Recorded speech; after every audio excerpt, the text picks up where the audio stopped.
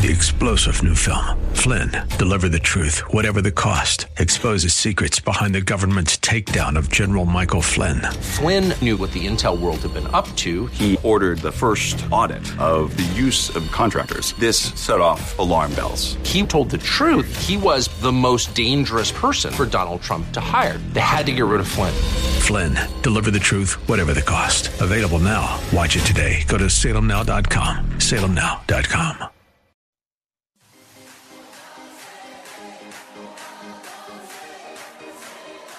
Welcome to Let Us Reason, a Christian-Muslim dialogue with host Al Fadi.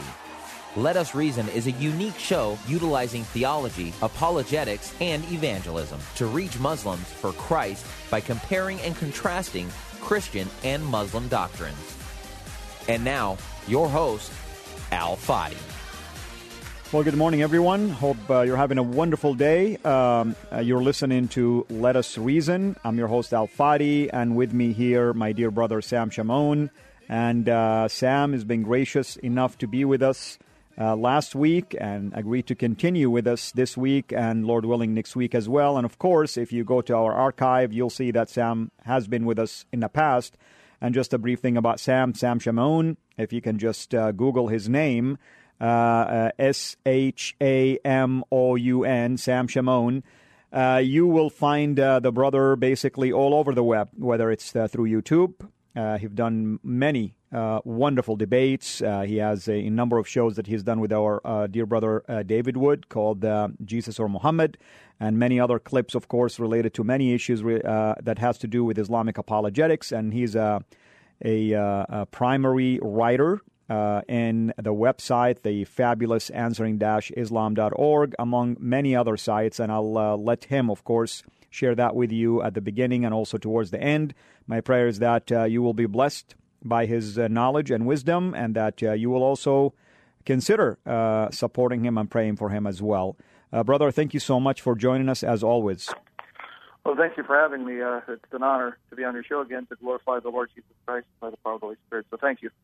Amen. And just for all those who are tuning in today, last week, you can always go to the archive and listen. We talked about, is the Quran, that Muslims consider to be the Word of God, is the Quran created, or is it separate from God, or is it integral to God? And also at the same time, Sam mentioned something very interesting. He says, let's look, for instance, at the very first chapter of the Quran, chapter 1, to show that it seems that the God of Islam really is dependent on people, because in there, if God is the one who's talking, it's basically a prayer that he would guide people into the straight path. So the fundamental theological question, is the God of Islam dependent on people or not? And Sam, I want to add one more verse, maybe you can comment on. You know, as many Muslims, of course, know, that the God of Islam brags that he prays for Muhammad, and that's found in chapter 33 of the Quran, verse 56, as an example. Along the line of this theological dilemma that you raised, is the God of Islam also, if the Quran is eternal, is he dependent on Muhammad as well? Yeah. There's a lot of issues to cover, and time is fleeting, so I just invoke the God and Father of Lord Jesus Christ, sanctify you and me by his Spirit, washing us in the blood of Jesus and anointing us to speak truth without error and protect us from misrepresenting Islam for the glory of Jesus Christ. So I don't like when Muslims or other groups misrepresent my faith, so I'm going to do my best not to misrepresent Islam, because we serve the God of truth, and our God is not honored when we misrepresent or lie or deceive. So we trust in the Spirit to do that which pleases the Lord Jesus. Now, with that said, Islamic theology, because remember, majority of Muslims identify with the Sunni branch of Islam, the Sunni sect of Islam. Estimates are anywhere from, 85% to 90% of professing Muslims are Sunni, right? Correct. And the second largest sect would be the Shiite sect. Now, again, since the Shiite sect of Islam hasn't translated its major works into English, you'd have to know Arabic to be able to familiarize yourself with their sources. But the Shiite Islam does not affirm that the Quran is uncreated. Now, I can stand corrected, and I hope I'm not misrepresenting their position, but the Sunni branch of Islam do affirm that the Quran is the uncreated, eternal speech of Allah. And as a speech, it's an essential attribute of Allah, so that it's not simply the byproduct of Allah-inspired Muhammad to record what Allah wanted Muhammad to record, incorporating Muhammad's personality. We need to affirm that, because our view of the Bible is not the Islamic view of the Quran.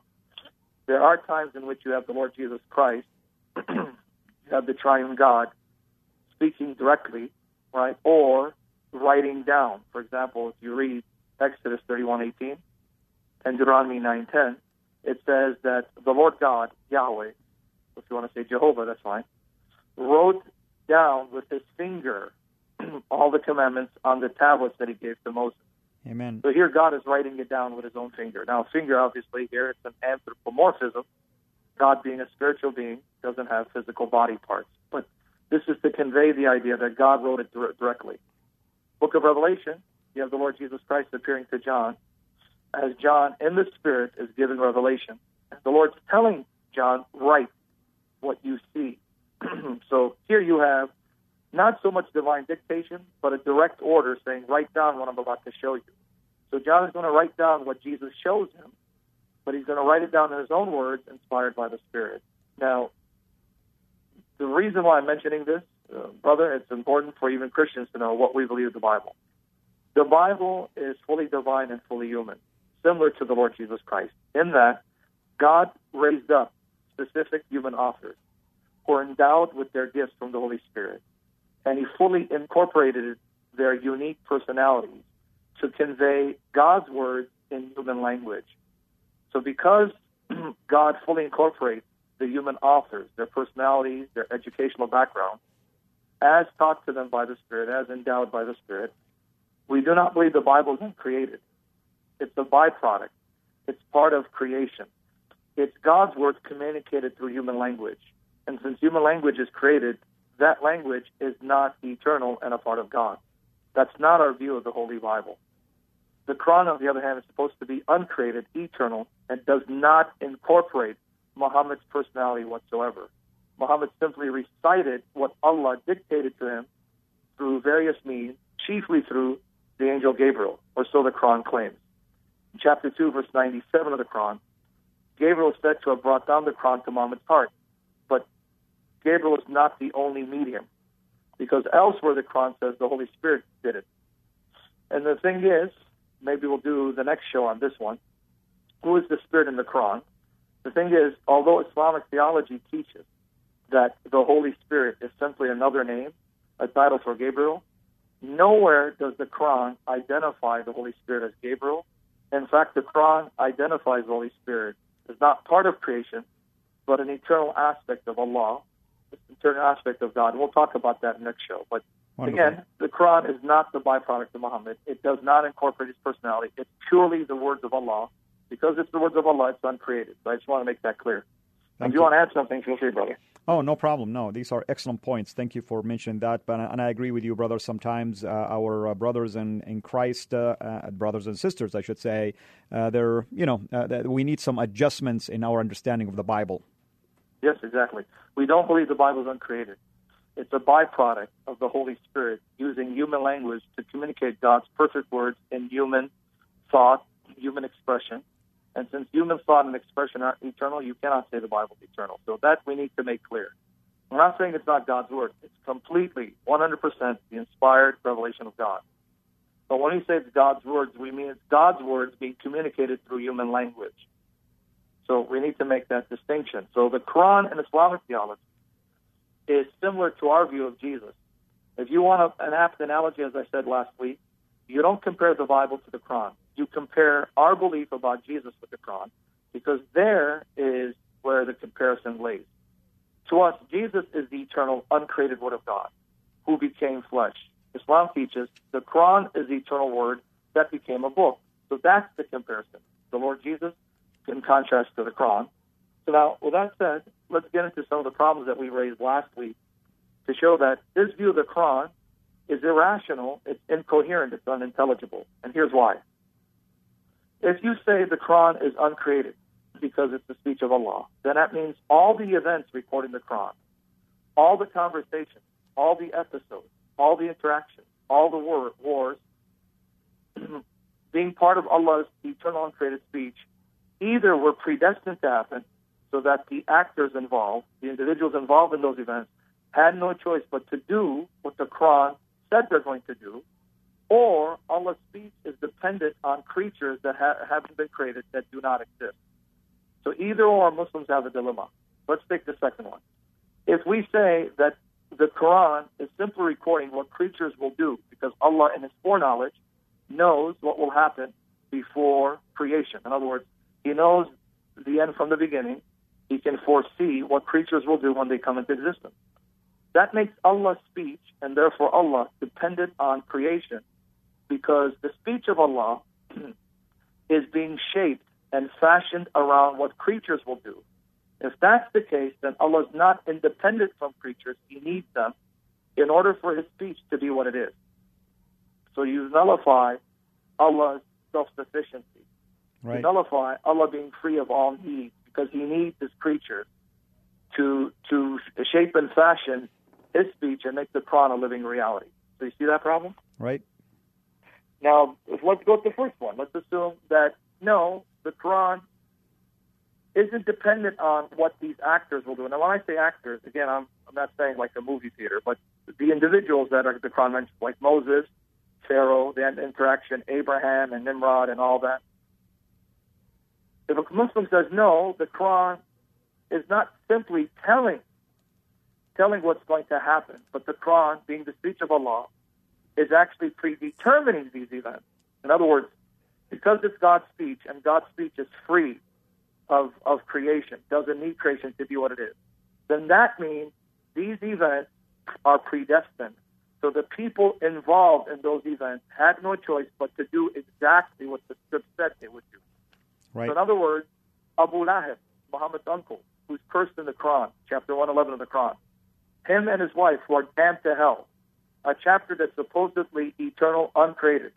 So in eternity, before creation, Allah already predetermined that Muhammad's uncle and Muhammad's wife, his uncle's wife, right? Muhammad's uncle's wife, Abu Lahab's wife, would be created specifically to go to hell, because chapter 111 says that they're going to go to hell, and they had no say-so in the matter, so they had no free will, they had no choice but to become unbelievers and be damned to hell.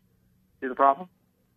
That is correct. And also, if I may add, even if you take chapter 1, as if it sounds like God has given you a choice here to ask Him for guidance, but it sounds like He's already made up His mind about whether you're going to be guided or not. No, exactly. If it's the speech of Allah and it's uncreated, and the speech of Allah doesn't need creation, and it's free of creation, that means all the prayers, all the events are predestined. So chapter 1, verses 1 to 7, is a prayer that, again, if the Muslims are correct, this prayer is a prayer that Muslims will pray and ask to be guided. But in reality, everything's predestined. So even your praying for guidance has to be predestined. In other words, Allah has to predestine that you'll pray for guidance, and then predestine that He'll respond to your prayer and then put you on the straight path. It's all predestined. Exactly. So it's hyper-fatalistic, right? I mean, I know Muslims can say, well, don't you have something similar to Christianity with Calvinism? Yes and no. Not identical, but Lord willing, we can discuss that in a future topic. I don't want Muslims to commit the fallacy of tu-koki. Tu-koki means, well, you too. You got the same problem. Well, yes and no, because Calvinism does not teach what Islam fatalism teaches. They're worlds apart. There may be similarities, but there are profound differences. But that, again, has to wait a future discussion. We want to focus on the Quran. Let me give you an example of something in the Quran that has to be predetermined with the individuals involved having no say-so in the matter. I'll give you an example. You and I fully know the story of Zayd ibn Haritha, who was Zayd ibn Muhammad, Muhammad's adopted son. Correct. Right, in chapter 33, verse 37, I'm going to read it, but let me just give a little background for the people who are not familiar with Islamic history. According to Islamic tradition, Muhammad's first wife, Khadija bint Khuwaylid, had a slave named Zayd ibn Haritha. And when Muhammad married Khadija, pretty much Zayd became Muhammad's servant, his slave. So much for the claim that Islam does not condone slavery, right? Yes, it does. Right? There are certain verses that talk about setting slave free, but it doesn't make it mandatory. And the hadiths are quite clear. Bukhari and Muslim are quite clear. Muhammad not only owned slaves, it even says he owned black slaves and would sell black slaves and buy black slaves. And there were black slaves being paraded in his mosque to be sold off. This is all in the authentic narration. So maybe, Lord willing, in a future session, we can discuss whether Islam is the religion of a black man and whether Muhammad is a black man. But with that said, Zayd became Muhammad's servant. Zayd's father and paternal uncle, his father's brother, found out about him being a slave in Mecca because he had been kidnapped, according to the sources. And they finally found out his whereabouts. So they came to emancipate him, to ransom him. So when they went to Mecca, they told him, look, we're here to take our son back, and we're willing to pay anything. Well, Muhammad said, well, you don't need to pay anything. It's up to Zayd. If he wants to go, he's free. So the tradition says that Zayd came and says, no, I'm not going to leave. I'm going to stay as a slave of this man because I've seen nothing but good in him. So they were shocked. Muhammad was shocked. So Muhammad said, because of that, the tradition says that Muhammad then took Zayd in front of the Kaaba in Mecca. This is before he became a so-called prophet. And he announced to the people, I now set Zayd free. He's no longer my slave, he's my son. So from that moment on, Zayd was called the son of Muhammad. Well, lo and behold, in chapter 33, verse 37, here's a verse, remember it's part of the eternal speech of Allah.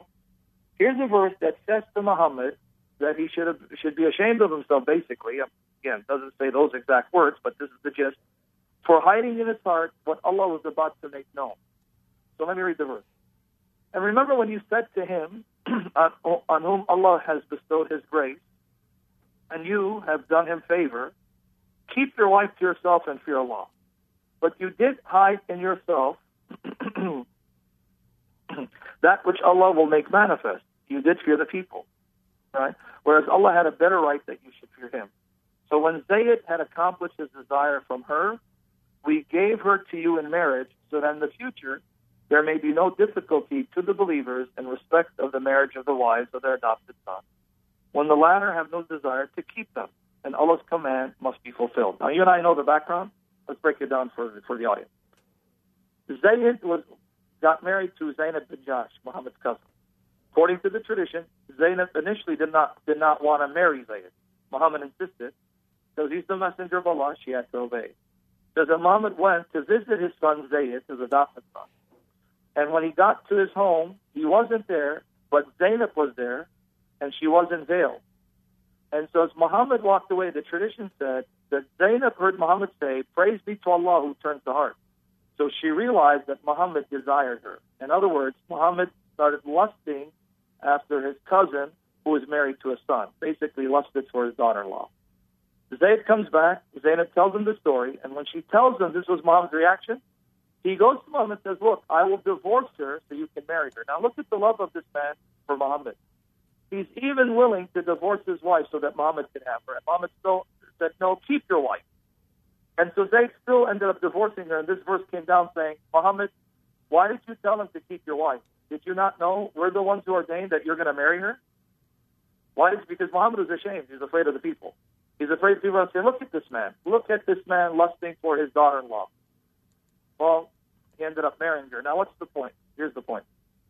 Why did Muhammad marry her? Because supposedly the Quran is saying Muhammad is going to be an example for other adoptive fathers if they also want to marry the divorced wives of their adopted sons. No problem, go ahead. Now, can you imagine how sick that is? A side note. Can you imagine you're my adopted son, you're married, you divorced, I marry your divorced wife, and now she becomes your mother, your stepmother. Exactly. Is that sick or what? Absolutely. And to add to this, like you mentioned, brother, it seems like Muhammad is acting in the Quran as if really he have this soft heart, but God predestined it already, that he has to do it. That's the point. This is part of the Quran, right? Right.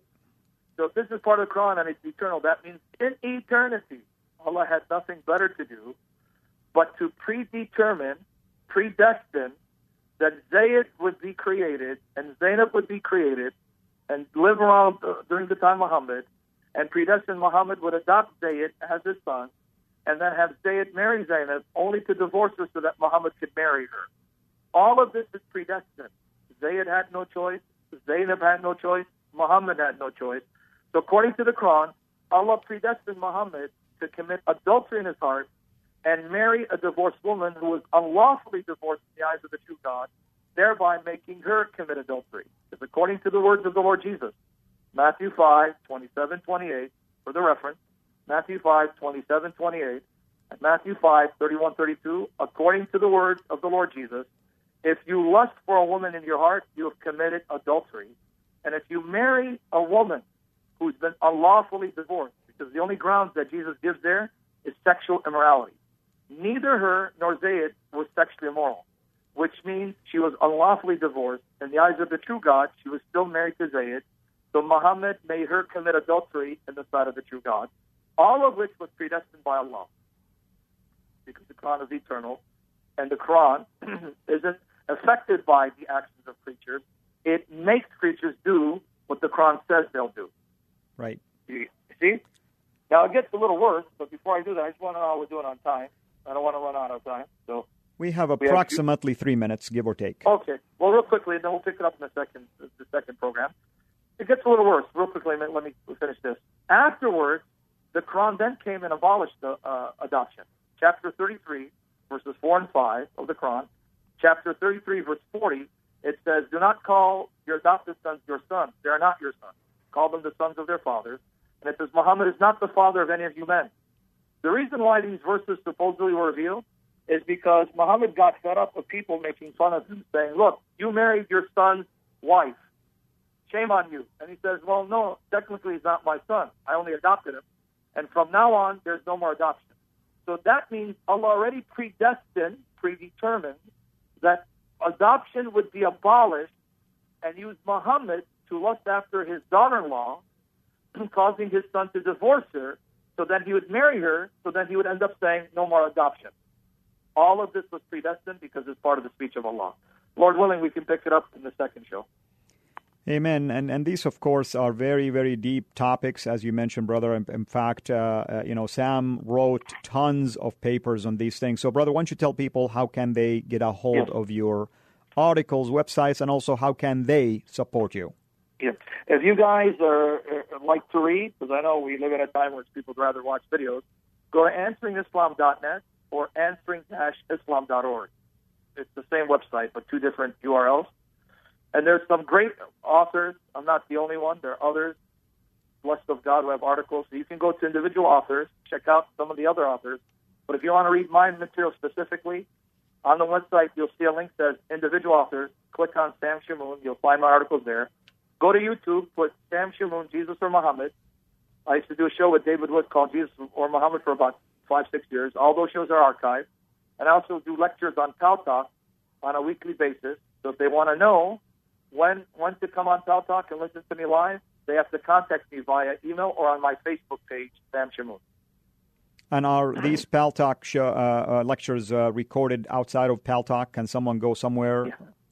We're trying to get that. I had a gentleman who was recording it, but right now things came up. He won't be able to record them. So I'm trying to work out a way where I can then record them via YouTube. So I'm working on that. Lord willing, I'll have it figured out by this week. Amen. So then all my talks will be archived for future, for the benefit of others. Absolutely, right. Because I'd like to announce it for people once you have it. Yep, I'll do that. I'll let you know, my brother. Very good. Well, brothers and sisters, I hope you've been blessed, as I've always been blessed by the way, some of you know this, but I'm going to repeat it. Sam, the Lord used him in my life in a variety of ways. Of course, he's the one who taught me apologetics. He's the one who discipled me. He's the one who worked with me on hard doctrines like the doctrine of the Word of God and doctrine of Trinity, so on and so forth. So may the Lord bless your life through his teachings as well. And we're so thankful to have someone of his caliber to join us all the time, despite how busy he is. And, brother, there isn't anything that I can say probably to repay back the amazing ministry that the Lord has given you. So we're so thankful that you don't hoard it, but rather you share it with others. And for those of you who are tuning in or you've been listening to this is the Let Us Reason. I'm your host, Al Fadi, and you can always go back to not just this show, but all of the previous episodes from the last 2.5 years now. Into the website sirainternational.com or even on our social media platform at soundcloud.com/let-us-reason. Until we meet again next week, may you have a blessed day.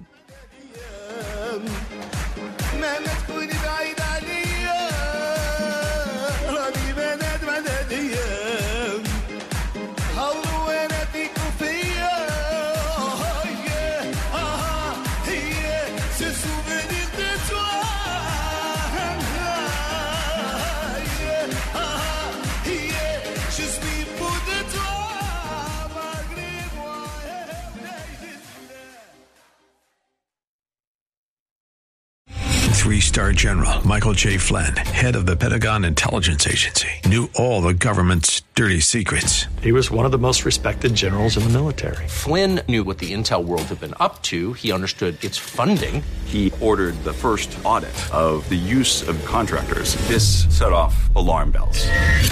The explosive new documentary, Flynn, Deliver the Truth, Whatever the Cost, uncovers the facts behind this scandal. Flynn told the truth. He was the most dangerous person for Donald Trump to hire. I find out the worst enemy that I'm going to face in my life is right here in America. They took my assessment and they wanted me to change it. And I was like, I'm not changing it. They had to get rid of Flynn.